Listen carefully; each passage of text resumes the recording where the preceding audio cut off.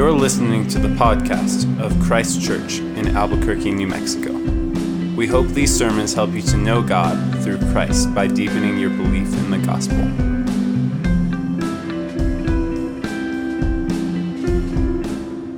The scripture reading for this evening is from Exodus 24. Then he said to Moses, "Come up to the Lord, you and Aaron, Nadab and Abihu, and 70 of the elders of Israel, and worship from afar. Moses alone shall come near the Lord, but the others shall not come near him, and the people shall not come up with him." Moses came and told the people all the words of the Lord and all the rules. And all the people answered with one voice and said, "All the words that the Lord has spoken we will do." And Moses wrote down all the words of the Lord. He rose early in the morning and built an altar at the foot of the mountain, and 12 pillars according to the 12 tribes of Israel. And he sent young men of the people of Israel who offered burnt offerings and sacrificed peace offerings of oxen to the Lord. And Moses took half of the blood and put it in basins, and half of the blood he threw against the altar. Then he took the book of the covenant and read it in the hearing of the people. And they said, "All that the Lord has spoken we will do, and we will be obedient." And Moses took the blood and threw it on the people and said, "Behold, the blood of the covenant that the Lord has made with you in accordance with all these words." Then Moses and Aaron, Nadab and Abihu, and 70 of the elders of Israel went up, and they saw the God of Israel. There was under his feet, as it were, a pavement of sapphire stone, like the very heaven for clearness, and he did not lay his hand on the chief men of the people of Israel. They beheld God and ate and drank.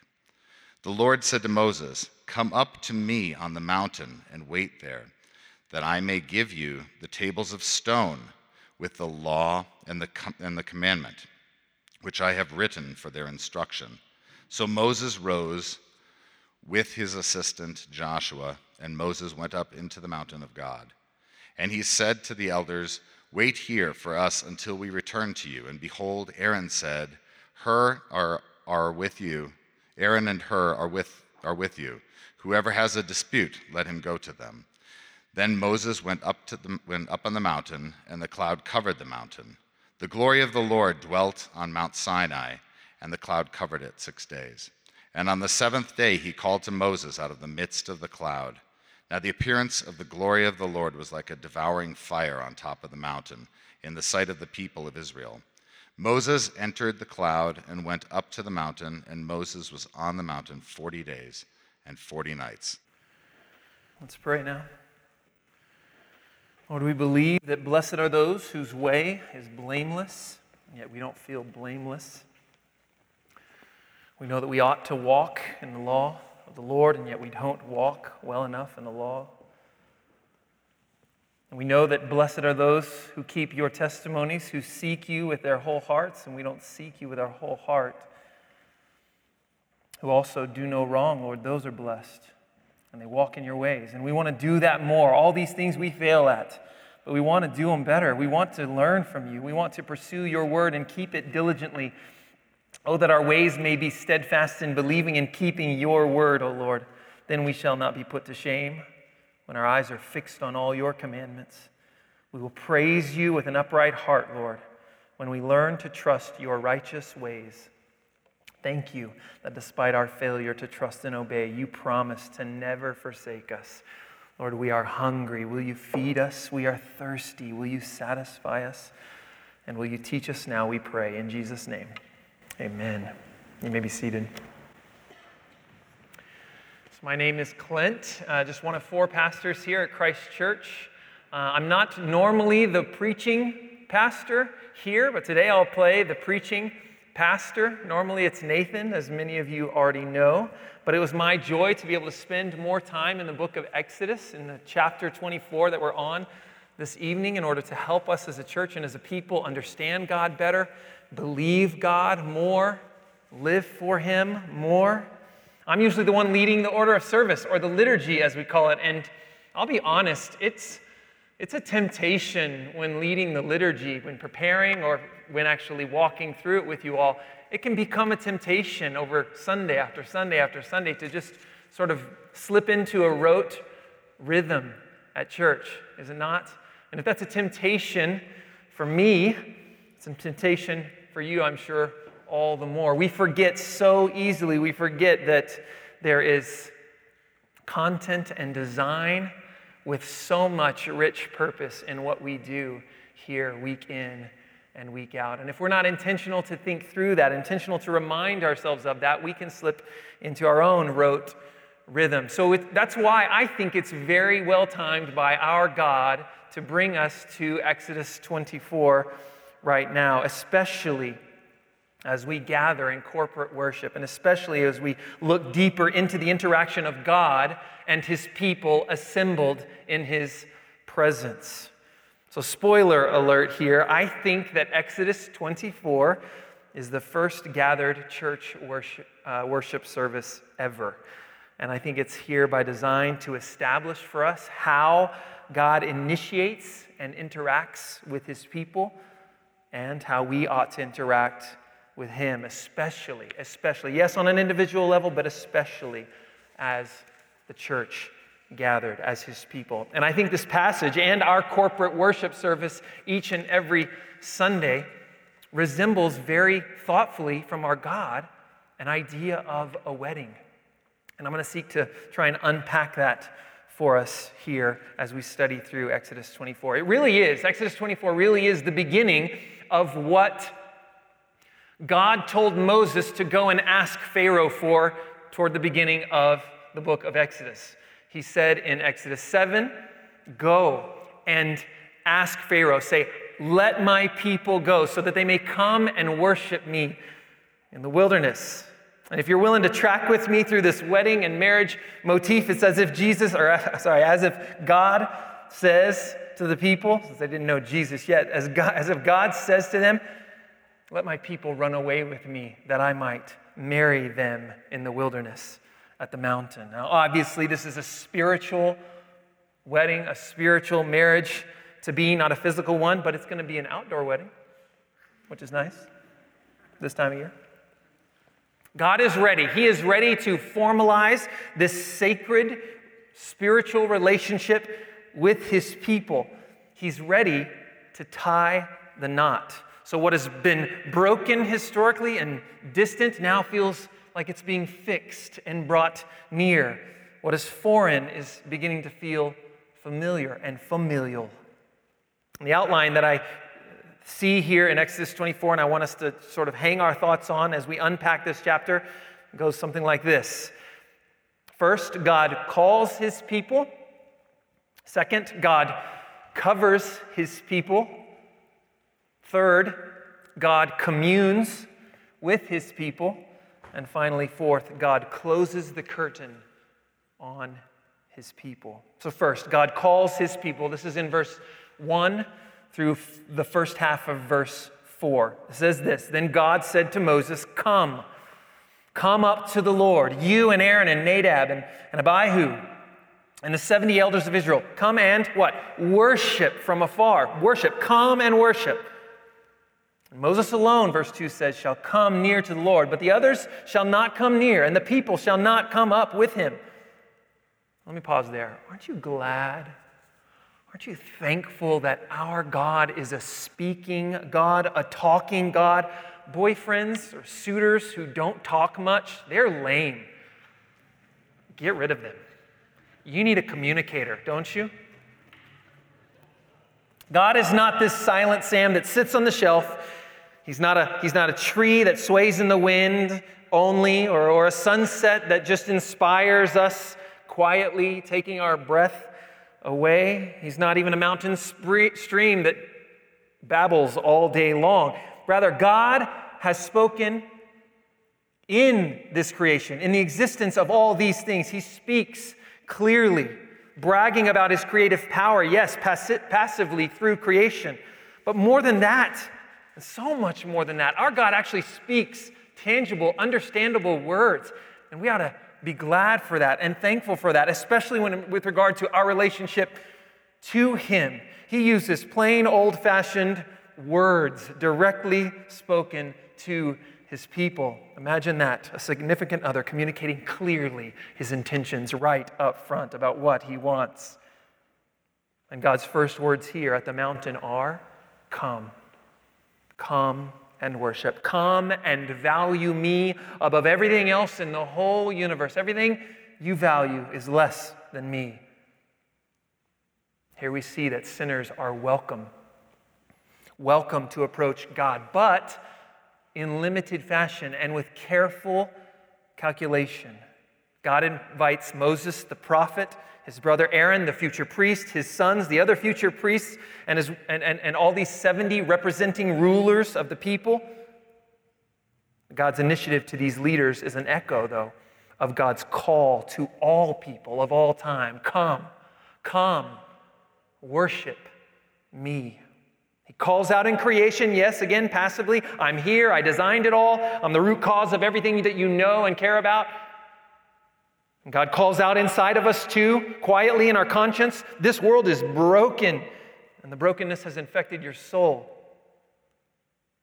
And every Sunday we meet here, we kick off our service with what? With words from God, calling us to know and to worship him. Every Sunday, I jump up here, or Ryan does, or Kyle, or Nathan even, and we rattle off the very first thing. We rattle off a laundry list of the richness of God's character and power and glory. Why? To compel us all to get our worship started with how big and great and wonderful God is. And God is calling us every Sunday through that, every day really, through his word, to a clearer understanding of his value in our hearts and our minds.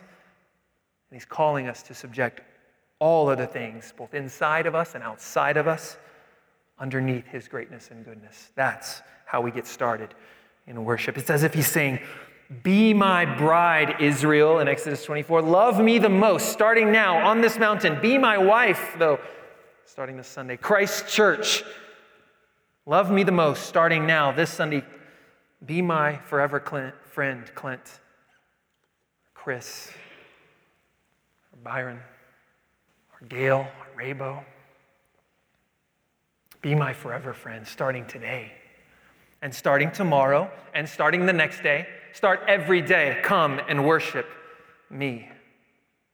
Now we know that even as God calls the people, he also limits them. It's not for everyone in this context come and worship in this party necessarily. It's not allowed to come near. Not everyone's allowed to come near, and that should trouble us a bit. Why? Because there's a huge problem that lingers in the people of God. Our perfectly sinless God and an utterly sinful people cannot relate safely without proper mediation. It's like the sun in all its glory, from a distance is very good for us and mildly warm for us. But up close, it is 10,000 degrees of matter melting, body incinerating glory. And so God has called his people to come and worship, but there is justifiable tension here, a force field of not heat here, but righteousness and perfection, keeping the imperfection of people at a safe distance for them. We should feel this tension personally. How can I, having sinned not just in the past, but in the past hour, in the past few minutes, truly approach a perfect God without being consumed and destroyed instantly? So when we gather on Sundays, what do? When we're called to worship and we consider the majestic power and wonder of God, we bow our hearts. We do this through song and praise, recognizing his glory and goodness and greatness. But even then, we feel our lingering uncleanliness, our lingering sinfulness, which compels us to do what? To confess our sins to one another and to the Lord, to recognize it out loud that we have fallen short of God's design and glory. Thankfully, God is willing, in this context specifically, somehow to set aside one man's sinfulness in order to allow him to come nearer than most without being destroyed by his moral perfection. Someone here had to safely meet with God and then safely meet with the people. And it's clear that God chose Moses for this unique task at this point in the history of God's people, to mediate this relationship, representing people to God and God to people. So the first thing God said was, come and worship. The second thing God said, the first thing he said to Moses, tell the people, come and worship. The second thing he says through Moses, having established this safe distance between the people and himself, God now sends another message through his messenger back to his people to communicate his word and his will. Exodus 24:3. Moses came and told the people all the words of the Lord and the rules. So it's not just this random words and random rules. This second statement of God to his people are Moses basically reciting the 10 Commandments. That's the words, the 10 words, as we've been calling it for some time now through our series in Exodus. And it is that's in chapter 20. So the 10 words, Moses essentially recites the 10 Commandments to them, chapter 20. And then he goes on and says verbally or orally from recollection and with his time with God, he says chapters 21, 22, and 23, what will later be called, even in this passage, the Book of the Covenant. And just a quick summary of chapters 20, 21, 22, and 23 would go something like this. From God, dear people, I rescued you. Now you trust and obey me, and I'll be with you forever. So how did the people respond once Moses came from God's presence and spoke the words and the rules, the 10 Commandments and the Book of the Covenant? It says in verse 3 there, the second half, and all the people answered with one voice and said, all the words that the Lord has spoken, we will do. So Moses wrote down all the words of the Lord. So finally he puts pen to paper. The people hear God's terms of the matrimony with them, and they give their verbal, we do, or we will. And Moses says, okay then, give me a pen. I'm going to write all this down as a permanent record. Everything up until now has been oral from Moses to them, words of God, stories of his glory passed down through generations. But finally, God is having a man write, an imperfect man write his perfect law down so that generations after might read it and see it. And this sets that precedent that God will speak his perfect word through imperfect prophets, through imperfect messengers, through imperfect apostles, through imperfect Peter, through imperfect Paul. And that word from God ought to be read from and explained to God's people wherever they are and wherever they gather. And this is why we do this every Sunday. We read from God's perfect word. We ask an imperfect man to get up in front of the church and read and explain God's perfect word. And having heard God's word, it is right. It is good for God's people to join voices and to declare our intentions of faith and our intentions of obedience, which is why we do that here every Sunday, both in our profession of faith and in our songs to one another, and our songs to the Lord. Friend, don't just go through the motions each Sunday. If you're married, did you go through the motions of your wedding rehearsal? Or are you just standing there like, can we just get on with the real thing? No, hopefully you paid really close attention because the real thing's coming. The fulfillment of what you're practicing is coming, and that's what we're doing here. We're practicing for eternity here. So hopefully, church is not becoming this rote rhythm for any one of us. Hopefully you see this as building towards something, as building toward the forever presence and the forever wedding that we will experience with God one day. So the first, God speaks to his people. He calls to his people. And then second, number two, God covers his people. This is where things get a bit weird. Exodus 24, the second half of verse 4 and following says this: Moses rose early in the morning, and he built an altar at the foot of the mountain and 12 pillars according to the 12 tribes of Israel. And he sent young men of the people, Israel, who offered burnt offerings and sacrificed peace offerings of oxen to the Lord. And Moses took half of the blood and put it in basins, and half of the blood he threw against the altar. Then he took the book of the covenant and he read it in the hearing of the people. And they said, all that the Lord has spoken, we will do, and we will be obedient. Yeah, right. And Moses took the blood and he threw it on the people. And he said, behold, the blood of the covenant that the Lord has made with you in accordance with all these words. So God's messenger, Moses, is now doing God's bidding by preparing God's bride for the wedding ceremony and its climax. And this is his bidding. Make up some pillars that represent the people, then sacrifice some animals, the really valuable ones to these roamers in the desert that could ensure life and sustainability for years. Those. Have them sacrifice those for me, the hard-to-get kind.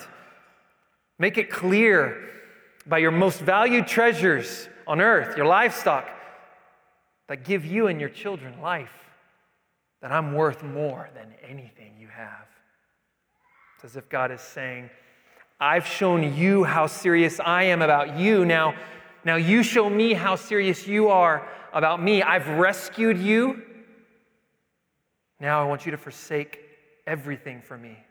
I've loved you. Now I want you to see that, feel that, and love me. As for the burnt offering, that thing is gone. 100% all burned up toast. Burnt toast. Nothing redeemable out of the burnt offering. Nothing still edible. Nothing you could reuse whatsoever. A total and complete sacrifice of worship. You're more valuable, God. Here, it's gone. And when God sees it and smells it, it's as if he hears. He does. He hears from the hearts of the people. If they're doing it in the right manner, sacrificially and joyfully, he hears from them. God, you are worth more than anything I have. And as Christians, we communicate that same thing when we take the treasures of this world and we say, not how much should I give, God, but how much should I keep? How much should I use on myself and my family? How much can I use to provide things for families who don't have the very basics to survive? And how much more can I give to those who don't have any access to the eternal truth that Jesus came to die for their sins? So will we, Christ Church, will we burn our money on the altar of God for the good of our neighbor and for the spread of the gospel? Then there's the peace offering. It's a little bit different than the burnt offering. God's like, you know what? I want to share this one with you. Burn up half of it. The other half of it, set it aside. We'll talk about it in a little bit. I'll tell you what to do when we get to it. But first, before you burn anything, drain all the blood out of all these animals. Then I want you to read the agreement to the people one more time. The one you wrote down. Yeah, read it. It's in writing now. And if they say their I do again, to keep their side of the agreement, then go ahead and just pour the rest of the blood on them. Which reminds me, are we going to start grabbing cups and just, instead of cheersing and drinking? I'm not sure that First United Methodists would appreciate the mess we left behind. Thank you, Lord, that this tradition did not continue on in the new covenant.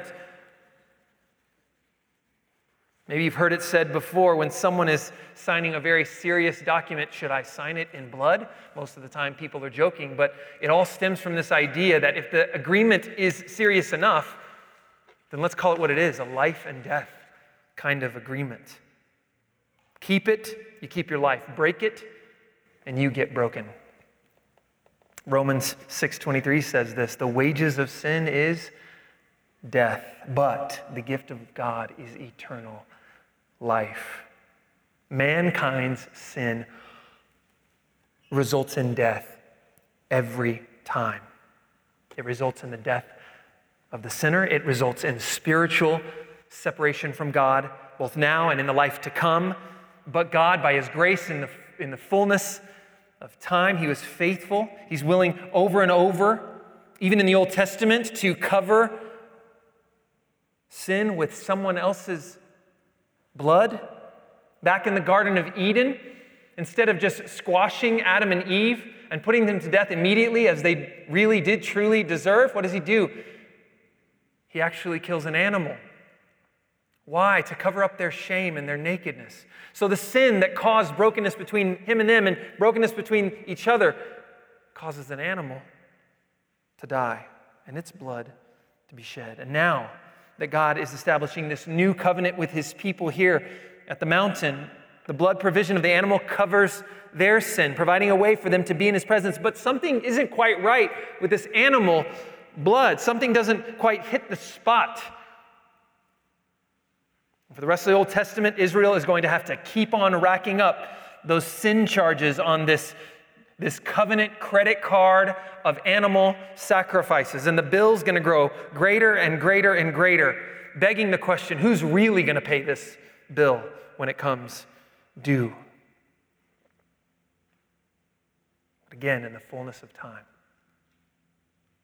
God sends his Son, Jesus Christ, the perfect, spotless Lamb, to forgive and to redeem his people once and for all by what? Shedding his perfect blood. Not on an altar, not into a bowl that gets spread around on people, but on a cross that gets spread around spiritually to every tribe and language and people and nation, so that some might be saved from every single one of them. Romans 3. God presented Jesus as a sacrifice of atonement through faith in his blood.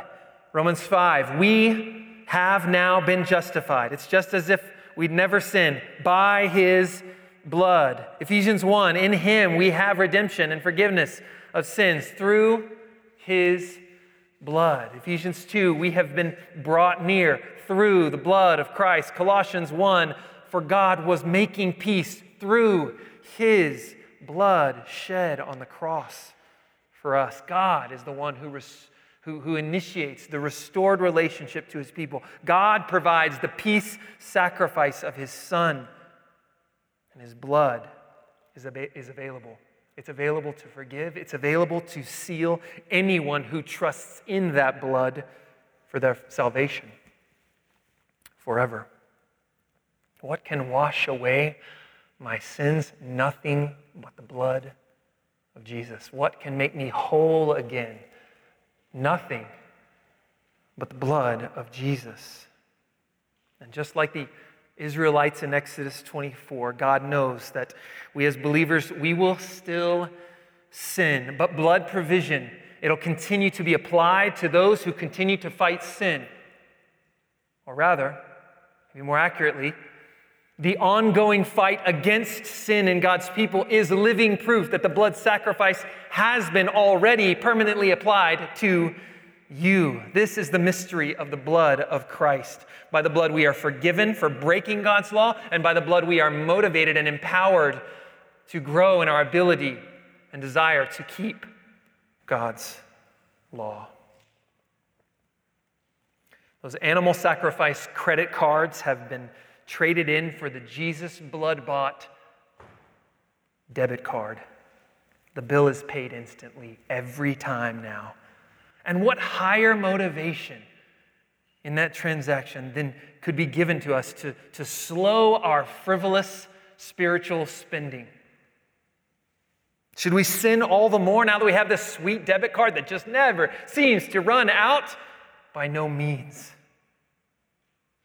Friends, we can't be sinless in this life, but we can sin less. Come on, friends.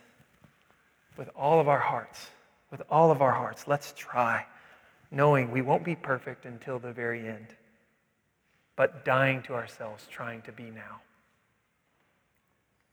Rather than this downward spiral of self-love, we ought to be, as Christians, on an upward, slow, yes, but spiral all the same of self-denial and love for God and love for neighbor. That's what this is all about, Exodus 20 through 23 and ongoing. We should love God more, love our neighbor more because of what he's done for us, all out of an overflow of that infinite love from God that has landed on us and that should be made more aware of, that we should be made more aware of every day through our own time in God's Word, through our own time praying to Him and crying out to Him. In the book of Hebrews, chapter 9 and 10, We saw a bit of it in our profession. The author there really unpacks for us, God unpacks for us, how Jesus is the ultimate fulfillment of our need for blood sacrifice to restore this relationship between man and God. I'm tempted to read the whole chapter of Hebrews 9 now, but I'll just try and aim at the spot here that really applies to and unpacks Exodus 24 for us. Starting in verse 15 of Hebrews 9, it says, "Therefore Jesus, he is the mediator of a new covenant, so that those who are called may receive the promise of eternal inheritance, since a death has occurred that redeems them from the transgressions committed under the first covenant." Hear the credit card idea there? It's been building up in the first covenant, and Jesus is the one who forgave them of that finally. Verse 16, "For where a will is involved, or a covenant, the death of the one who made it must be established. For a will takes effect only at death, since it is not in force as long as the one who made it is alive. Therefore, not even the first covenant was inaugurated without blood." A death had to happen for it to take effect, and ultimately another death had to happen. In ancient covenants, when you made an agreement of this magnitude, you slaughtered an animal to commemorate it, and you agreed, party to party, whoever breaks this covenant is going to end up like this animal. You got it?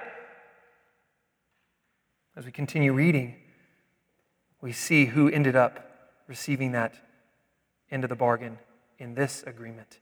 It gets flipped on its head in verse 19 of Hebrews 9. "For when every commandment of the law had been declared by Moses," this is actually Exodus 24, right? "By Moses to all the people, he took the blood of calves and goats with water and scarlet wool and hyssop and sprinkled both the book itself that he had written and all the people, saying, 'This is the blood of the covenant that God commanded for you.' And in the same way, he sprinkled with the blood both the tent, the tabernacle, which we're going to see in future chapters, and all the vessels used in worship there. Indeed," verse 22, "under the law, almost everything is purified with blood, and without the shedding of blood, there's no forgiveness of sins." Did you hear that?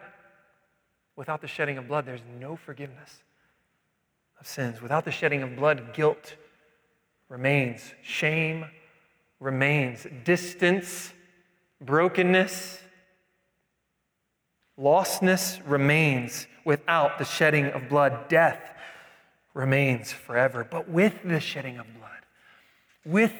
blood, guilt is removed completely. With the shedding of blood, shame is removed forever. With the shedding of blood, life is given permanently.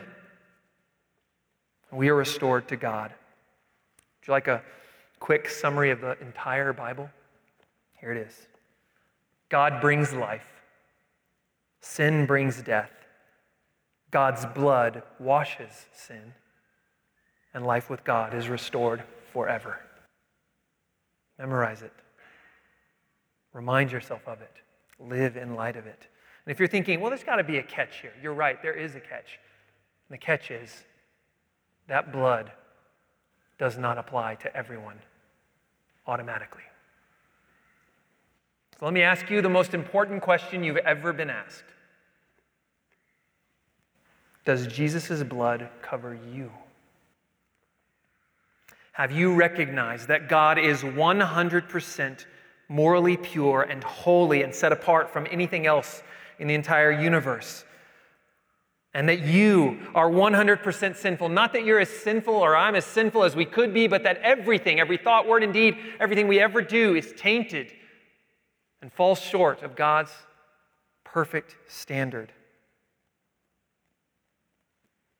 Having recognized your sinfulness, have you fallen spiritually on to Jesus Christ by trusting that He alone is capable of living the life you should have lived, of earning God's love and making it actually make sense for you to receive it, and that He alone was capable of accepting and absorbing God's punishment and judgment against sin for you and on behalf of you forever?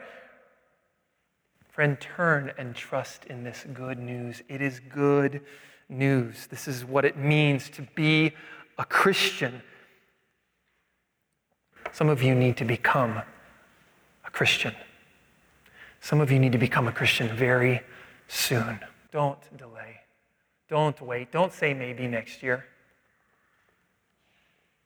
Repent and believe now, tonight. tomorrow. Let's grab coffee. Let's have lunch. Let's open up the Bible together. Someone you know here wants to do that with you, I bet. I want to do that with you. Any one of the pastors here or the gospel community leaders who are our deacons and their wives, we want to do that with you. We want to show you what the scriptures say. We want you to know that the blood of Jesus covers you for sure and to have that assurance from now until forever. We promise not to throw any blood on you. But we also promise that God's Son will bleed on you and your soul, forgiving every past, present, and future sin from here until forever. Please come and talk with us after the service. Let's go to lunch. Let's grab coffee. Let's talk. So first came love, and then came marriage covenant, sealed in blood so awkwardly. Now comes the post-wedding meal, the reception. God communes with his people, verses 9 through 11. Then Moses and Aaron and Nadab and Abihu and 70 of the elders of Israel went up, and they saw the God of Israel. There was under his feet, as it were, a pavement of sapphire stone, like the very heaven for clearness.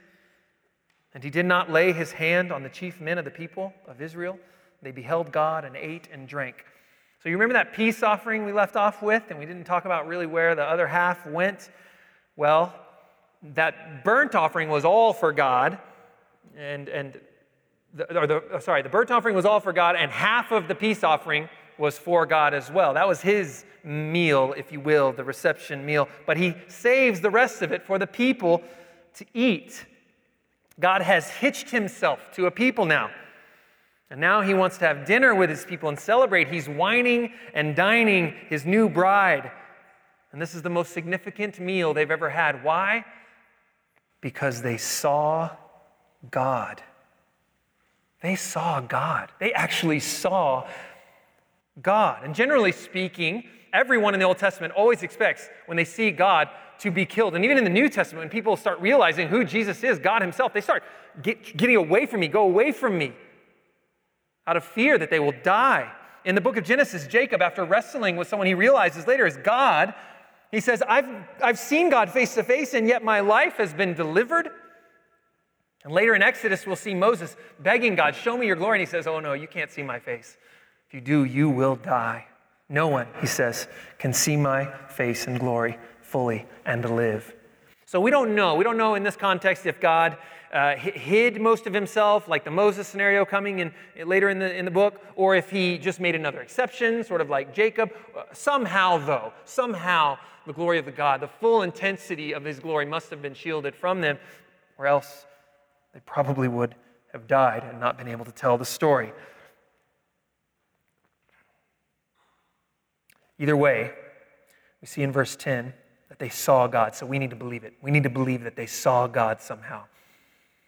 Then it only describes them seeing what his feet are on, assuming they can see his feet because they see it on that. So there's a couple options here. Scholars like to argue about this kind of thing, but either they bowed down immediately, they're on a level playing field with him or surface with him, and it's blue and clear-like, and they fall to it and they get really acquainted with it.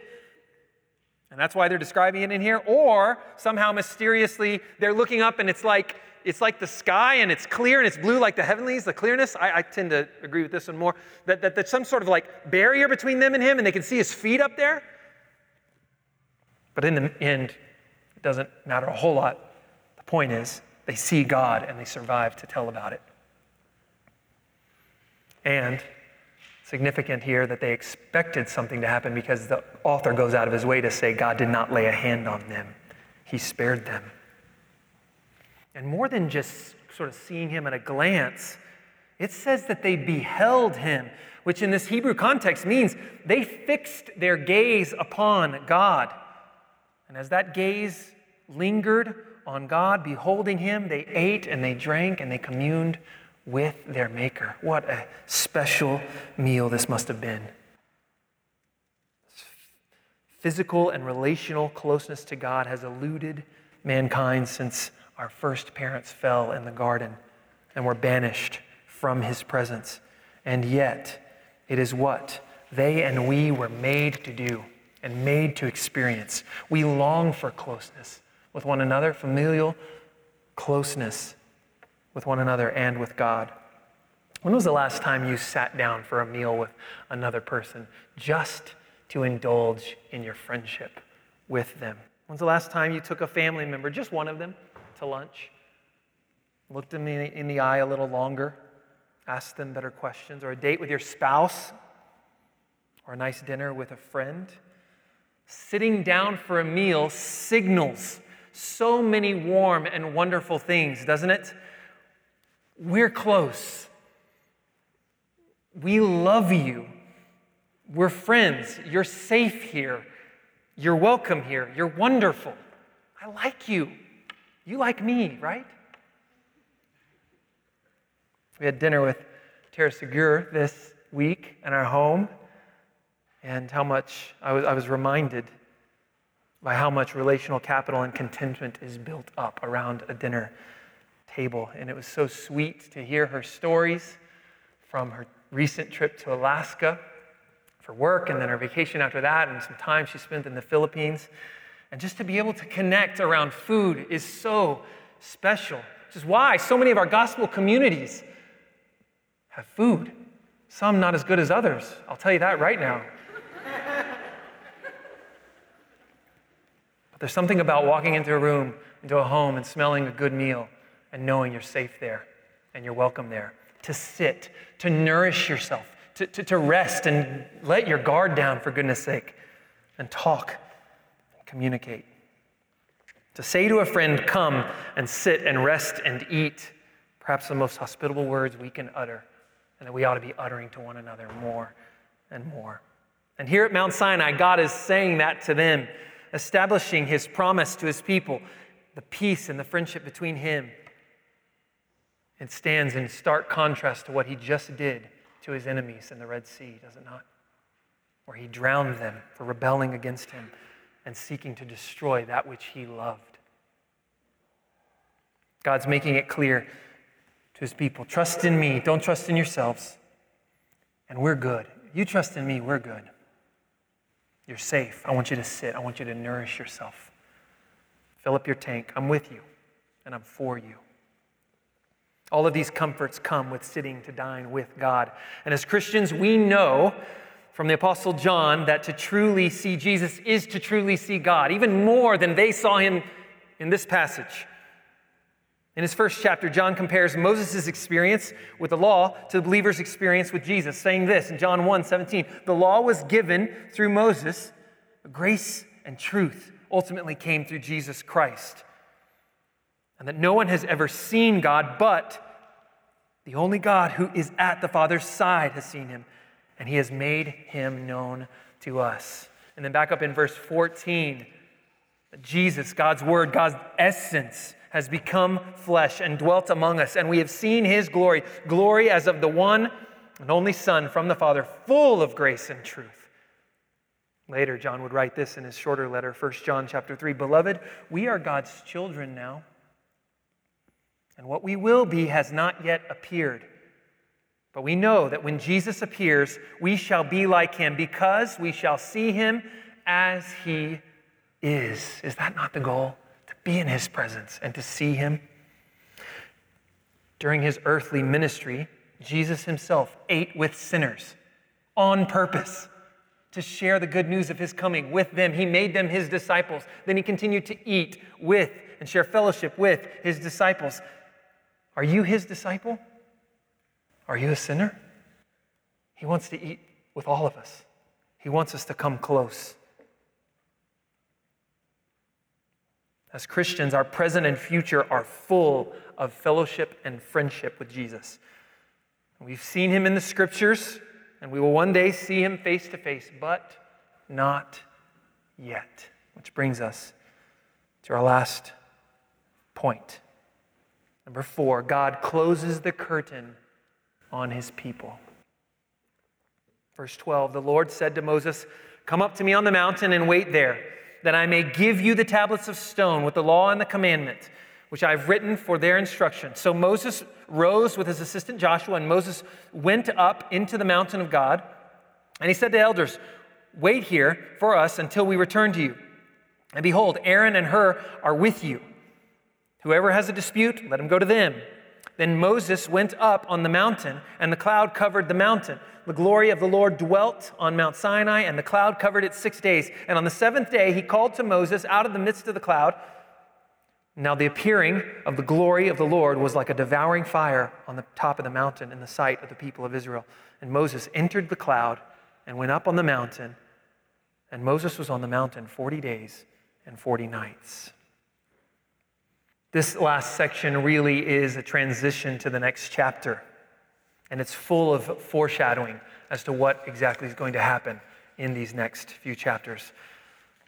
God has somehow now, after the meal, retreated from the immediate presence of the elders and now is calling Moses alone to represent the people to him, and him eventually to the people. The 7 days ought to remind us of what? Creation. When God first established how he would relate to and be in the presence of his people. The 40 days and 40 nights ought to remind us of Noah and the ark and how God, fed up with sin, cleansed the earth and drowned every living thing and started over. Why? So that he might have a relationship with his people, a faith-filled relationship with his people. That's what's going on here. Recreation and a restart with his people. God is starting over with his people yet again. And as he ties the knot with them, he wants to give Moses the written copy, the tablets of the contract that they agreed to, signed in blood, the marriage license, if you will. Now the elders and the other leaders and the people themselves cannot participate in this 47-day-long administrative meeting where Moses is going to write down all the requirements of how God is going to interact through the tabernacle and the vessels and the lampstands and all the ways in which they're going to have to offer up animals ongoingly. But the parallels to Jesus in this passage should not be missed. Paul says in 2 Corinthians 5, if anyone is in Christ, he is a new creation. The old has passed away. Behold, the new has come. God finally and forever will recreate us when we trust in Jesus. So all of these efforts in the Old Testament to restart and recreate ultimately will find their fulfillment and have already for us in Jesus. We are his new creation. You can become his new creation. Then Paul tells Timothy in 1 Timothy 2, there is one God and there is one mediator between God and men, the man Christ Jesus. So in order for this new creation to actually take effect, there needs to be a mediator. So that's what's going on here, too, as Moses goes up representing the people to God and God back to the people. This reestablished relationship between God and man needs a mediator.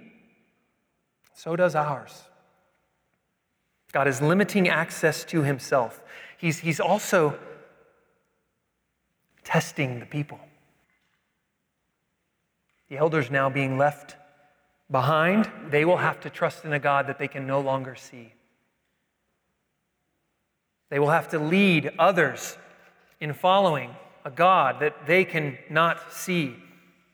And will the God who's dwelling in a cloud way up, out of reach, on the mountain, unseeable, will he be enough for them? How will these leaders do in trusting what they've seen and heard and agreed to already, but can no longer see and no longer interact with in the same way? What about us? Will the Jesus Christ who lived and died and rose again 2,000 years ago, will he be enough for us this evening? Will he be enough for us tomorrow morning? Will he be enough for us when we get upset with one another? Will he be enough for us when we want to lose hope? Will he be enough for us when we sink into sadness or fear or worry? Will he be enough for us if we cannot see him? Wouldn't it be so much easier if we could wake up in the morning in that chair over by our bed? He's just sitting there, waiting to talk with us, to encourage us, to cheer us on in the day. He is. He is. He may not be sitting there physically, but his spirit has come. In fact, Jesus told his disciples, I'm going to leave you now after he resurrected. He said, I'm going to leave you now, but trust me, it'll be better for you because I'm going to send you my spirit. He'll be with you everywhere you go. at all times. He will be there to help you remember what I said to you. He'll be there to help you understand the words that are going to be written about me. He will be there to empower you to obey me and love me. He will be there to empower your witness to share the gospel with others. And at the end of time, Jesus will return. There will be another wedding and another meal. But until then, John's words in chapter 20 say this and remind us. Jesus says to Thomas, who's doubting, have you believed because you've seen me? Blessed are those who have not seen and yet have believed. Until we see him face to face, friends, we come together each and every week and we wait for that huge meal that's coming, and we eat a meager meal week in and week out. Let us never forget. Let us never forget that God could have just as easily said, come to the table to receive the just punishment for your deeds, but instead says, come and take. This is my body broken for you. This is my blood shed for you. Eat and remember. Can we keep doing that until he comes? Let's pray now that we will. Lord, you have spoken so clearly to us in your word, in this story, and most clearly to us in Christ, we know. You've covered us in your own Son's blood. What a huge sacrifice it must have been in order to make us clean. We don't feel worthy of such a sacrifice. You've made us your friends. You've fed us faithfully. You've gone away, Jesus, in the body, but you've left your perfect presence of your Spirit, and we're thankful for that. Help us, we pray, to live in a way every day that reflects this restored friendship that we have, so much better off than those in Exodus. Help us to eat and to drink and to study and to sleep and to live and to work and to parent and to husband and to wife and to play and to befriend as if we are truly in your presence, since we truly are in your presence even now, Jesus. Amen. We hope you have been encouraged to deeper life in Christ through the preaching of this sermon. For more information about Christ Church, visit www.christchurchabq.com.